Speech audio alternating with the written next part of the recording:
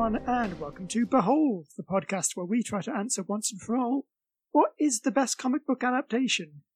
Yes, be it movie or TV show, we'll watch it and rank it until we have our definitive number one. And who's we? Well, Hellboy. I'm your host, Andrew, and as per usual, I'm joined by my willing and able co-host, Mick. I'm leaving. I'm quitting now. I'm not even I warned you the puns were gonna go. I'll sum up. No, I can't do it. But Mick, we rehearsed them and everything. Are you sure, man? I mean, are you really sure, man?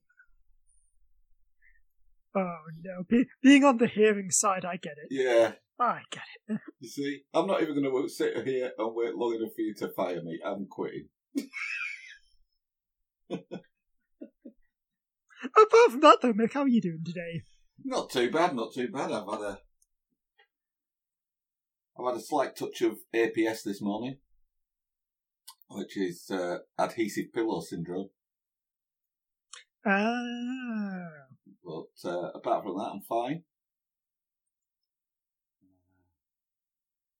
I had a sort of pre-Halloween scare for one of our other podcasts. I had to watch Absolute Beginners. That is the name of a David Bowie song, so I assume also a David Bowie themed film. Well, not a David Bowie themed film, although he is largely one of the best things in it. But yes, so that was my Halloween movie for the week. Interesting. I had an absolute disaster of a Halloween. See, I bought a big bag of Maltesers to, hand out to any trick-or-treaters, and then we didn't get a single one. So I was forced to just eat them all myself. Oh, man. You suffer for your art, don't you? I do indeed. Interestingly, with our Halloween, we've previously always made sure we get them, because what we found is that the number of trick-or-treaters you get is inversely proportional to the amount of sweets you've got in.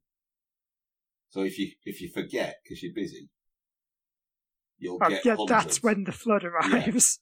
Yeah. And if you get tons in, there'll be like one 5-year-old at 6 o'clock with some nervous-looking parents at the end of the path. And that's it. This year, however, I think because of the strange circumstances in which we live, I just didn't get round to getting any sweets in, and we got no trick-or-treaters. Which meant I could have Hooray! It's the best of both worlds. Which meant I could just have a nice relaxing evening in watching my Style Council documentary. Nice. Anyway, enough chit-chat, because it is now time for us to file down our horns and load up our ludicrously huge pistols as we behold Hellboy. 2004. And yes, as I was going to say, not just Hellboy, the good Hellboy.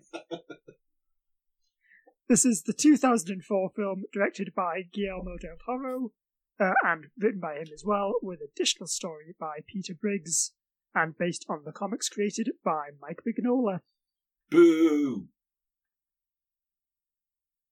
Yes, this is maybe one of the first points of contention, and once again we're heading to Mickey's objectively wrong corner. You don't like the Hellboy comics. Right, can I just say, it's not... I mean, you do need to morally defend your position now. Right.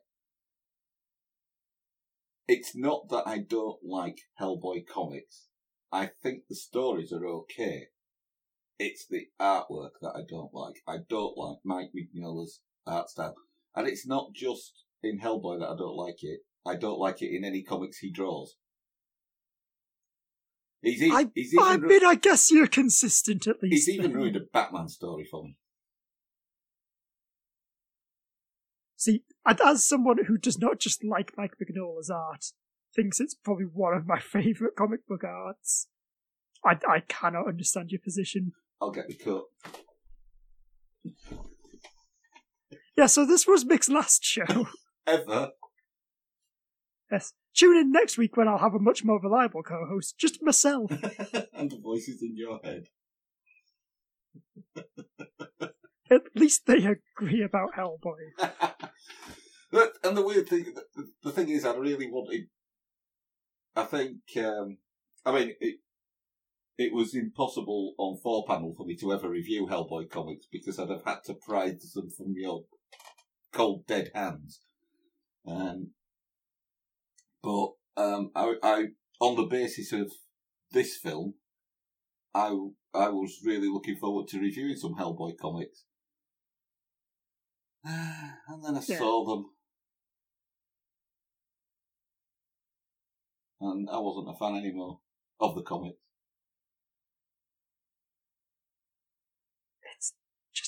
It's madness, Mick.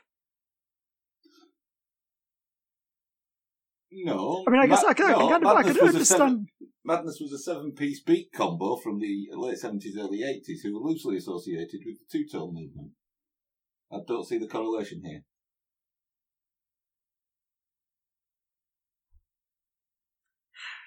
Fine, if you're going to be like that, shall I do a synopsis then? Yes.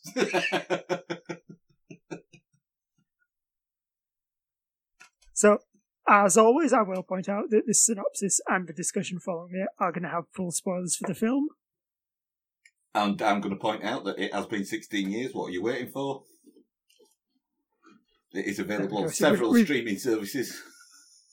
We've got it down, Pat.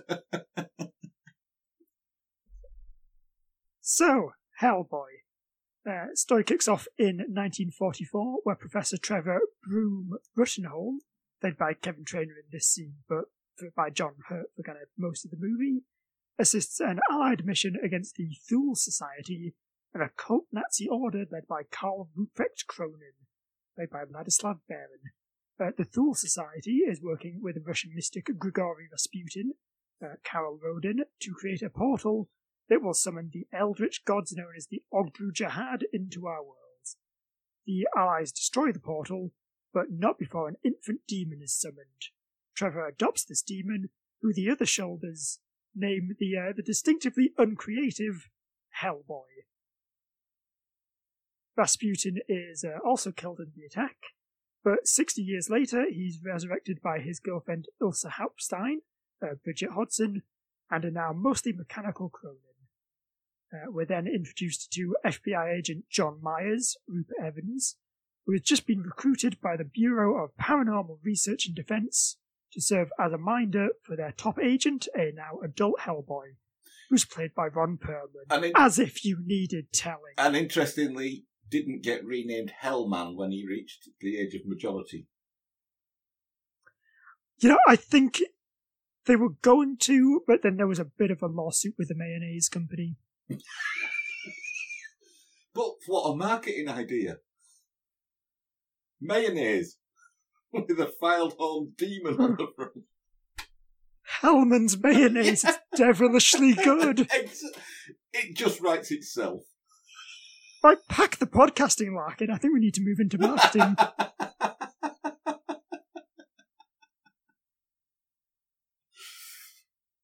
Anyway, Myers accompanies Hellboy on a mission along with HB's fishman best friend Abe Sapien, Doug Jones, but voiced by an uncredited David Hyde Pierce, which, just to kind of tangent a little bit, yeah, I kind of get why David Hyde Pierce doesn't want to be credited for this, because he doesn't do anything, does he? No. It's literally just repeating the things Doug Jones has said exactly the same way Doug Jones has said them. Yes. It's also why, do you know why David Hyde Pierce was hired to replace Doug Jones? No. Because the producers wanted a big name actor on it. David Hyde Pierce is their big name actor. What? Niles the from supporting Frasier. actor from Frasier? Yes, is their big get. Was Kelsey Grammer not available? No, actually, I guess he was probably starting getting blue paint slathered all over him for that X-Men film. Yeah. Anyway, while investigating a break-in at a museum, Hellboy is attacked by the resurrecting demon Samael, who is seemingly killed after being electrocuted on a train line after a protracted battle. Hellboy then sneaks off to see his love interest, Liz Sherman, Selma Blair, a former BPRD agent who institutionalized herself due to her uncontrollable pyrokinesis. Abe is then able to work out that Samael may have laid eggs kind of in the tunnels, and so the BPRD return to the sewers to confront a whole pack of Samaels. Several agents are killed, and Abe is seriously wounded, but Hellboy is able to defeat Samael, again after a long battle, this time involving kittens, and is even able to capture Cronin, who was also just hanging around the sewers. Because, I mean, I guess, where else do you go when you're a Nazi made of clockwork? However, Cronin's capture is all a ploy, and while Hellboy is out following Myers and Liz on a date, he resuscitates and kills Broom. Because this was all part of Rasputin's plan to lay a trail of clues that will lead Hellboy to him, allowing him to use Hellboy's right hand of doom to reopen the portal to the Ogdru Jihad. Unaware of this, HB, Liz, Myers, and the Bureau's new director Tom Manning, Jeffrey Tambor, head to Russia to confront Rasputin in his mausoleum. So, will Hellboy save the world? Or end it? It's the first one. Well, that took all the tension out of it. As did the existence of Hellboy 2, The Golden Army. Yes, exactly. That was my thinking, is that it is quite hard to set up a cliffhanger. Ooh, will it be the end of the world when the film does have a sequel?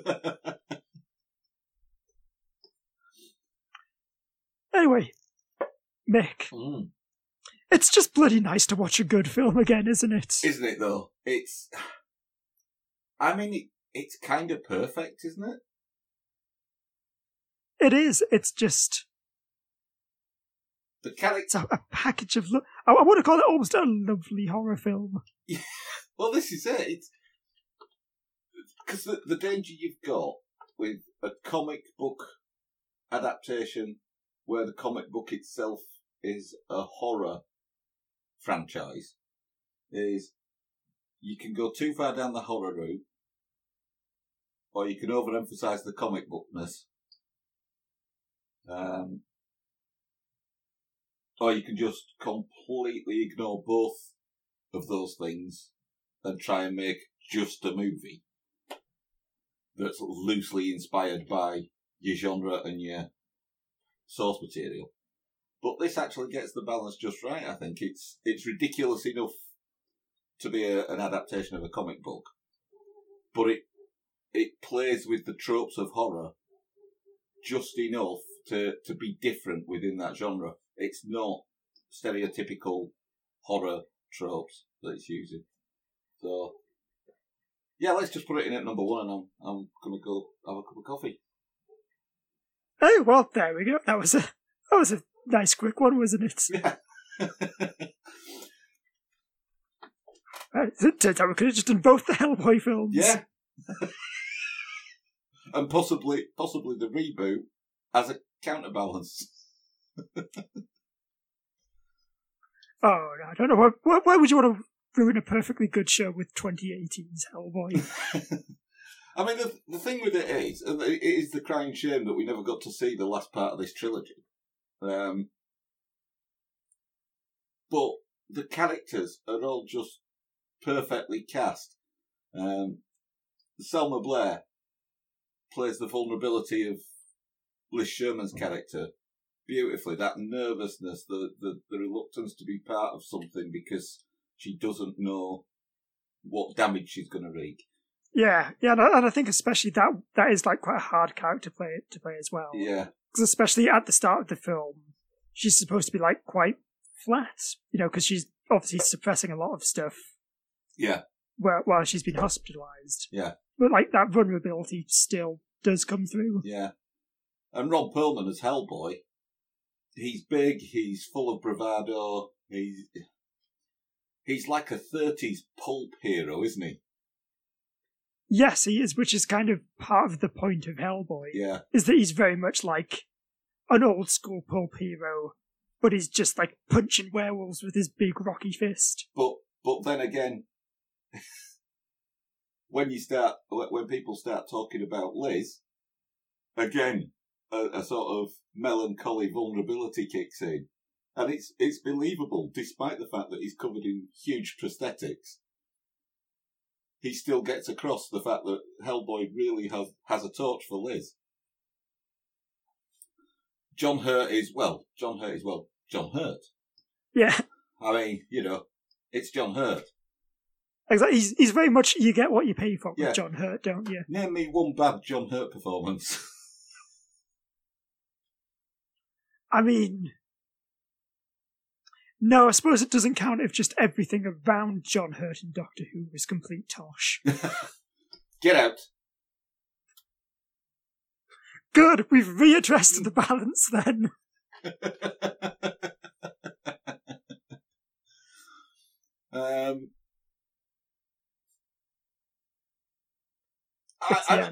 If I've got one slight criticism, is that it's that the Nazi characters are a bit stereotypical Nazi, but they're comic book Nazis, so it kind of works. Yes. Exactly, yeah, they are a bunch of Nazis trying to summon eldritch gods to destroy the world. Yeah. I don't need them to be that nuanced. Also, more importantly, what they make up for in nuance, they make up for in really cool spinny sword tricks.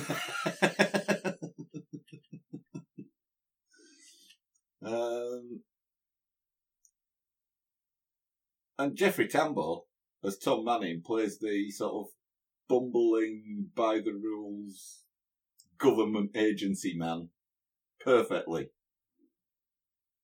as well. He is one of those things where, like, within about 3 seconds, you completely understand. Oh yeah, I know this character. Yeah. Just him really petulantly yelling, "I'm the one in charge." Clearly displaying that he isn't. Yes. Yeah. Yeah, and I just...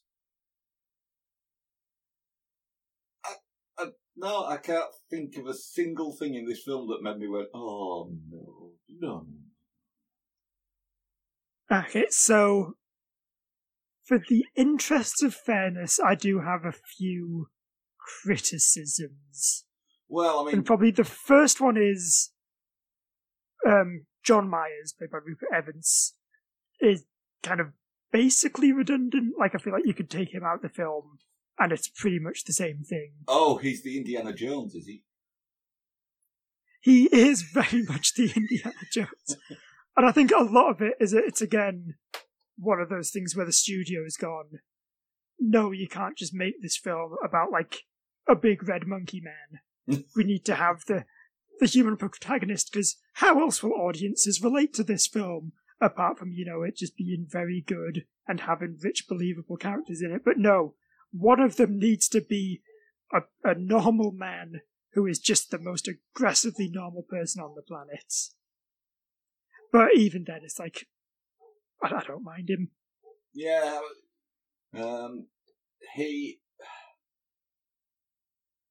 I guess if you like, he's playing the same role, just to ram home how good a franchise it is. He's playing the role of the Doctor Who companion, isn't he? In the world of craziness, he's the relatable human character that can view it through our eyes. Yeah, and I guess you do kind of probably need him for some scenes, just as like an excuse for characters to explain things. Yeah. So. Yeah. And then, kind of semi-related to that point I was going to make. So, I'd say some of the CGI looks a bit ropey, and a lot of that. So it's actually a bit of an interesting story. Because originally the studio, they wanted Vin Diesel to play Hellboy. Because again, they wanted a big-name actor. And also, instead of being just a demon... that big a name, then? I mean, I guess he was being... It was 2004. Actually, it's only 2004, isn't it? So there's only been like one Fast and Furious film. And I mean, I knew of Ron Perlman from the original TV series Beauty and the Beast, as well as some other bits and pieces, so... Yeah, but no, apparently studio wanted Vin Diesel, and also he was going to be a human man who turned into Hellboy when he got angry. Like some kind of... Hulk? Yeah! Right. Incredibly. But no, but basically, like, Del Toro and Mike Mignola, they both hit back saying, no. Like, I mean, and even when Mike Mignola was writing the series, his dream casting for that character is Ron Perlman. Because Ron Perlman is perfect for this role. Yeah. So, like, they were insistent, saying, like, no, Ron Perlman, it's got to be Ron Perlman. And no, he is going to be a demon for the whole film. At which point, the studio kind of petulantly said, fine, but we're cutting your CGI budget. And then, then that kind of brings it back around, because considering the fact that the film had barely anything to work with, I mean, the CGI still looks pretty fine. Yeah. And the practical effects, like, even today, they still look absolutely incredible. Yeah, and I think the other thing is that Del Toro at the time was very keen on making it look like a sort of Harryhausen style fantasy adventure, didn't he? Wasn't he? And I think possibly the cut to the CGI budget maybe helped that happen. Yeah, actually just made it all the more authentic. Yeah, so certainly the early clips of the young Hellboy emerging from the portal feels very sort of modern day Harryhausen style. Yeah, like there should be a stop motion skeleton in the background. Yeah. But and like Vespucci's tomb as well, with like all the big like looming spires and massive gears everywhere. That just looks fantastic, doesn't it? Yeah. Because the thing is, if you look at the plot of this on paper, and you have no prior knowledge of Hellboy, which, to be fair, when this came out, I didn't. I was aware of it as a comic book. I'd seen it on comic book shelves. But I'd never sort of taken the plunge, as it were. If you just look at the plot and read it, it sounds ridiculous.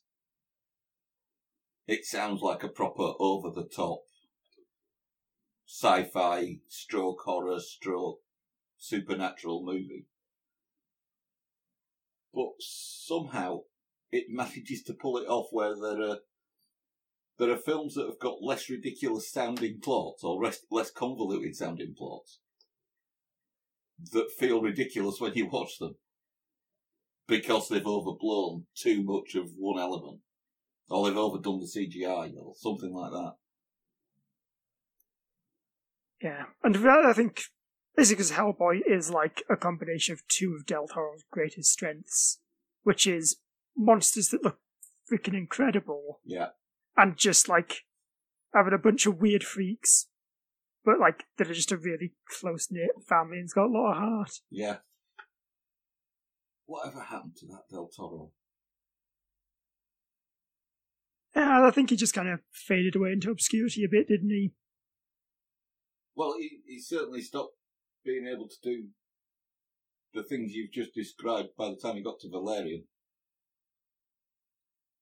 Wait, did he do Valerian? Yeah. We might have Oh, dear.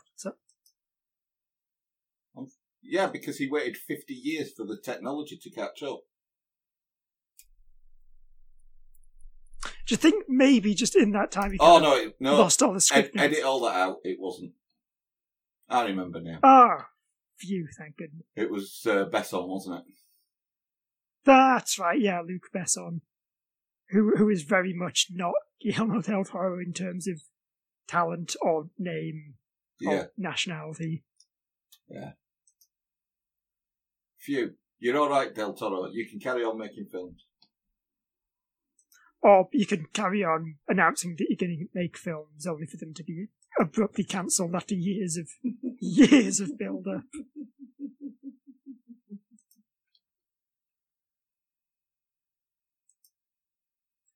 Anyway, yeah.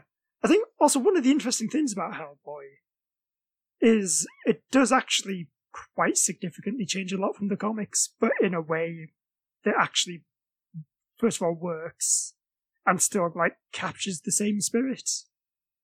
Like, I would say Hellboy himself is quite a different character. Like, I know the one in the comics, that's a much older Hellboy. Like, I know he was deliberately based off kind of like Mike Mignola's dad, who worked as a cabinet maker, and basically he'd like come home from work with all these stories of like horrible accidents, and just be like really not fussed by them. Right. So I think that's kind of like, that's the point in the comics. Hellboy is meant to be like a guy in his late 50s who's just like, oh yeah, zombies, dragons, skeletons, just part of the job, isn't it? Right. Whereas this is obviously kind of a much younger Hellboy. Yeah, he's sort of like post-adolescent type creature. Yeah, and I think it works better because in a film, having a character whose main reaction to everything is just this again is kind of a bit hard to build an emotional core around. Yeah.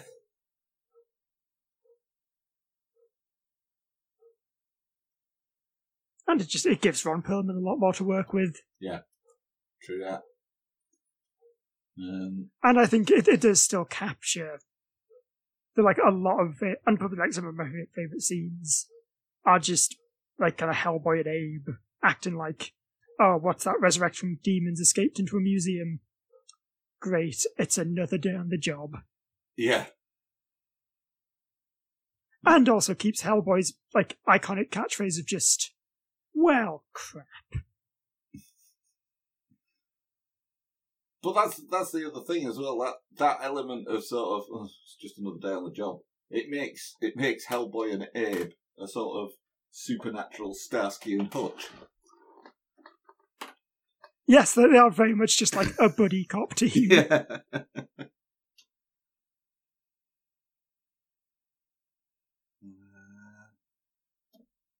Right, I'm trying to think of anything else that particularly stood out as being astoundingly awful. Just in the interest of balance. It is. And while you are thinking that, I do have to also mention the bit, though, when Hellboy gets hit by a train, and, like, his horns are smoking, and then, like, he just stands up, sees his hand is on fire, and uses it to light a cigar. Because that bit is very good. You see, if I'd have managed to think of anything that was particularly awful, that would have just balanced it out completely. So, there's no point. No, you're right. It's almost like Hellboy is a very, very good film. It is. And it even manages to include, like, a little reference to one of my favourite Hellboy stories. Ah, that was which probably is lost on me. So, like, yeah, it's a story called The Corpse, and it's basically where Hellboy... So he's investigating a girl that gets kidnapped by fairies, and they tell him they'll give him the girl back if he can find kind of somewhere to bury, like, the body of a hanged man.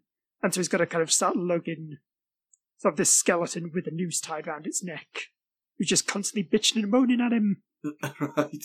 And they reference that kind of in the Russia bit where, he brings that corpse to life to help guide him to the tomb. And again, he's just lugging around this angry Russian corpse.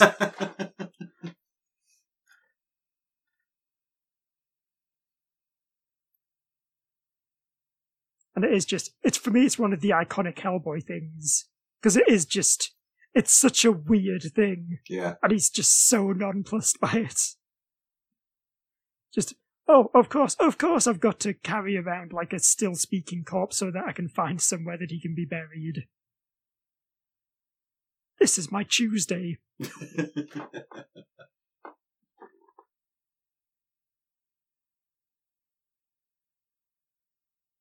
Also, I kind of forgot that this film is actually quite appropriate for about when we're doing it, because it is technically a Halloween film. Yes. Yeah. Halloween. That day when children go out and knock on doors in the hope of getting some candy, and people light pumpkins so that they can ward off evil spirits. Or, in the case of 2020, not that. I mean, I still got drunk and watched a bunch of horror films and ate way too much chocolate, so basically same for me.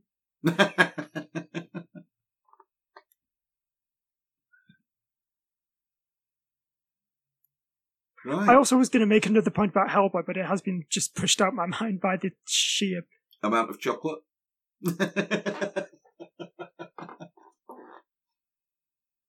Oh dear.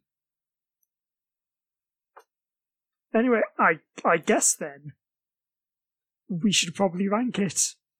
Indeed. Because I feel like our in-depth discussion has reached the point of Hellboy, it's good. Yeah. So, bearing in mind our criteria,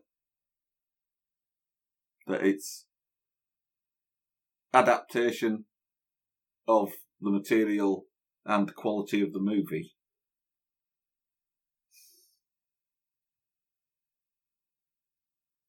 it's definitely in the top 5, isn't it? Oh, absolutely. So, shall I run through what our current top 5 is then? Yes, run through that. So, at number 1, we've got Road to Perdition. At number 2, we've got Sin City. At number 3, we've got Season 2 of The Umbrella Academy. At number 4, we've got the Watchmen miniseries. And at number 5, we've got the Crisis on Infinite Earths Arrowverse event.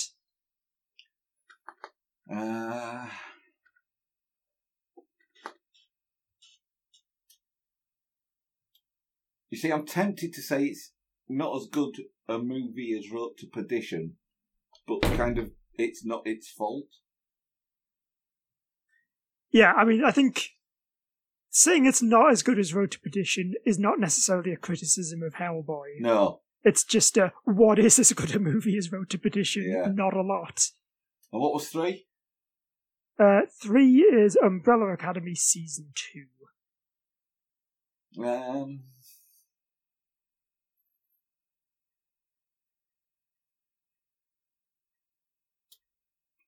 I mean, I guess... So, probably the main point for me is that I definitely like Hellboy more than Sin City. But then Sin City is also just such a perfect, like, one-to-one taking a comic. Yeah. And just taking everything about that comic and turning it into a film.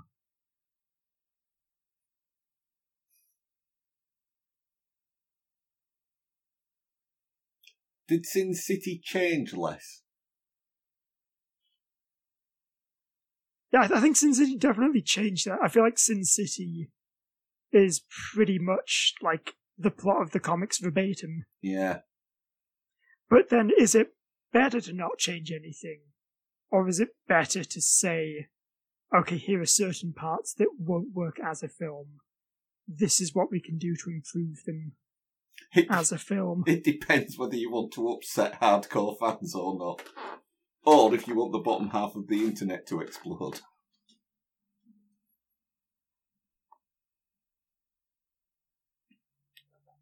I mean, it's also...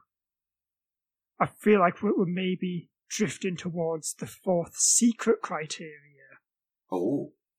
Which is... It's our podcast, we do what we want, and I kind of want to put Hellboy as number 2. Okay, fair enough.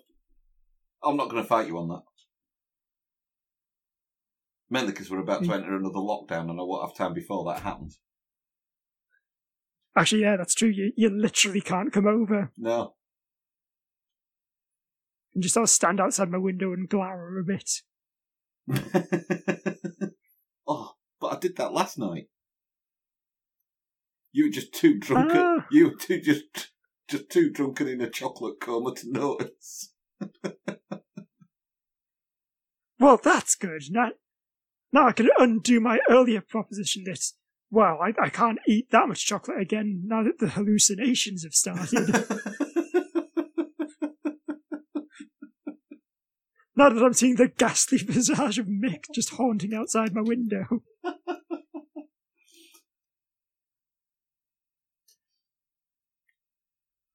Anyway, yeah, I think that'll about do it. It is almost the problem that Hellboy is so good that it's just... Yeah, I mean, obviously, it's very good, and it goes at number 2 on the list. Yeah. Probably not much in contention there from when we started the show. No, it's... You can't even accuse it of being too long, really, can you? No, actually, yeah, that is the point I was going to say, is that after literally 30 days of night... Yes. God, this film is just so refreshingly... like, I wouldn't call it breezy, but just...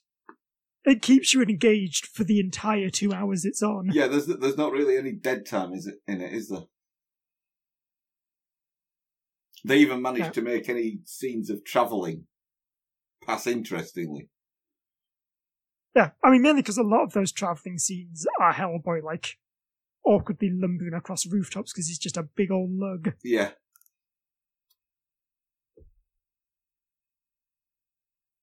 Right. I think our work here is done.